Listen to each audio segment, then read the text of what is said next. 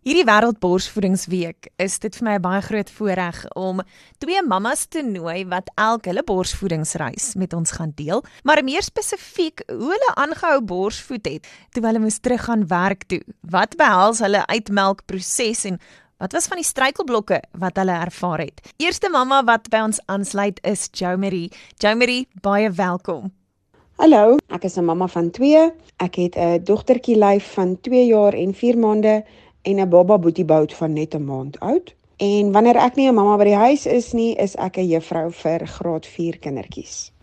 Hoekom het jy besluit om aan te hou borsvoed toe jy terug is werk toe? Toe ek die besluit gemaak het, het ek eerlikwaar nie geweet watter struikelblokke vir my voorlê nie, maar my grootste doel hoekom ek gekies het om aan te hou borsvoed is, ek wou vir my meisiekind die beste moontlike voedingswaarde gee en borsmelk is presies geformuleer vir jou kind se behoeftes en vir wat sy nodig het, en as daar 'n kiem is waaraan sy blootgestel was, dan maak my melkies vinnige antibodies, soos hulle in Engels sal sê, en dit beskerm haar dan teen siektes. En ons was ook in 'n tyd met haar wat dit COVID was, so ek moes vir haar die beste moontlike teenmiddels gee om seker te maak sy bly gesond. En ek het ook 'n baie goeie ondersteuningsnetwerk gehad wat dit vir my baie makliker gemaak het om die besluit te neem. Hoe pas jy dit in jou skedule en wanneer melk jy uit? Kan ek sê ek het nie? Dit was die moeilikste gewees. Toe ek met my meisiekind geborsvoed het en uitgemelk het, was ek 'n grondslagfase juffrou gewees en ek het glad nie 'n afperiode van 'n dag uitgehad nie en ons het pausedienste en alles gehad. So my kollegas was verskriklik ondersteunend gewees en hulle het maar vir my ingestaan as ek 'n bietjie vol geword het en vir hulle gesê ek dis nou tyd, ek moet nou ietsie doen aan hierdie situasie. So ek het regtig uitgemelk wanneer ek 'n kans gekry het en wanneer my skedule dit toegelaat het, wat eintlik baie min was. So ek het maar meeste van my pauses, het ek maar in my klas gesit en uitgemelk en ek het een afperiodetjie gehad en dit was gewoonlik 'n lekker lang uitmelksessie gewees, maar dit is hoe ek dit maar ingepas het. Wat maak dit vir jou moeilik in jou werksplek of wat het dit dalk vir jou makliker gemaak in jou werksplek om uit te melk?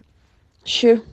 Soveel soos wat ek wens, ek kan 'n positiewe komment maak op hierdie vraag, kan ek ongelukkig nie uit die ervaring wat ek gehad het met toe ek uitgemelk het met my meisiekind nie. Ek werk nou vir 'n skool wat absoluut pro borsvoed is en hulle het reeds voor my kromverlof het hulle vir my gesê, Jomari, ons gaan vir jou tydjie gee en as jy voel dit is nou tyd, dan laat weet jy ons net, ons stuur 'n assistent na jou klas toe om na jou kiddies te kyk en jy wip gou uit en gaan melk gou uit en maak seker jy is gesond en word nie seer of siek of enige so tipe iets nie. Maar toe ek met my meisiekind uitgemelk het, was dit heeltemal die teenoorgestelde situasie. Dit was glad nie 'n pro-borsvoed environment nie. My skool het glad nie ooit vir my tyd gegee om uit te melk nie. Ek moes self planne maak en self met kollegas onderhandel en vra hoe kan jy my pausediens vir my gaan doen, dan doen ek dit vir jou volgende dag of wat ook al die geval mag wees. En 'n pause is ook maar net 20 minute, so dit maak dit nog moeiliker. En die feit dat ek nooit 'n afperiode gehad het nie, het dit nog moeiliker gemaak want ek het nooit regtig tyd gehad nie. Maar ek het deurgedruk en ek het net een doel voor oog gehad en dit was my meisiekind wat dit nodig gehad het. Ja, ons het deurgedruk tussen al daai negatiewe ervarings deur. Wat is jou boodskap vir mammas wat moet besluit om aan te hou borsvoed? Ek kan baie lank aangaan oor hierdie vraag, maar ek gaan dit so kort en kragtig as moontlik probeer hou. Mamas, dit is moeilik, dit is seer, dit is nie lekker altyd nie, dit is soms 'n ongerief, dit is alleen, dit is partykeer magicloos, maar weet jy wat, jy gee vir jou kind die absolute beste voeding wat jy moontlik kan gee. Niks uit 'n blik uit gaan gee wat jy kan gee vir jou kind nie. En ek sê altyd vir nuwe mamas wat 'n borsvoed journey aanpak, dat borsvoed die mees onnatuurlikste, natuurlike ding is wat jy in jou hele lewe sal doen. Dit is nie maklik nie en dit is regtig 'n pad wat jy jou kop op 'n blok moet sit en net moet deurdruk. En as jy dit nie gaan doen nie, dan gaan jy nie dit maak nie. Ek het byvoorbeeld, toe ek besluit het ek gaan borsvoed, het ek vir my man gesê, ons koop nie 'n blik formule nie.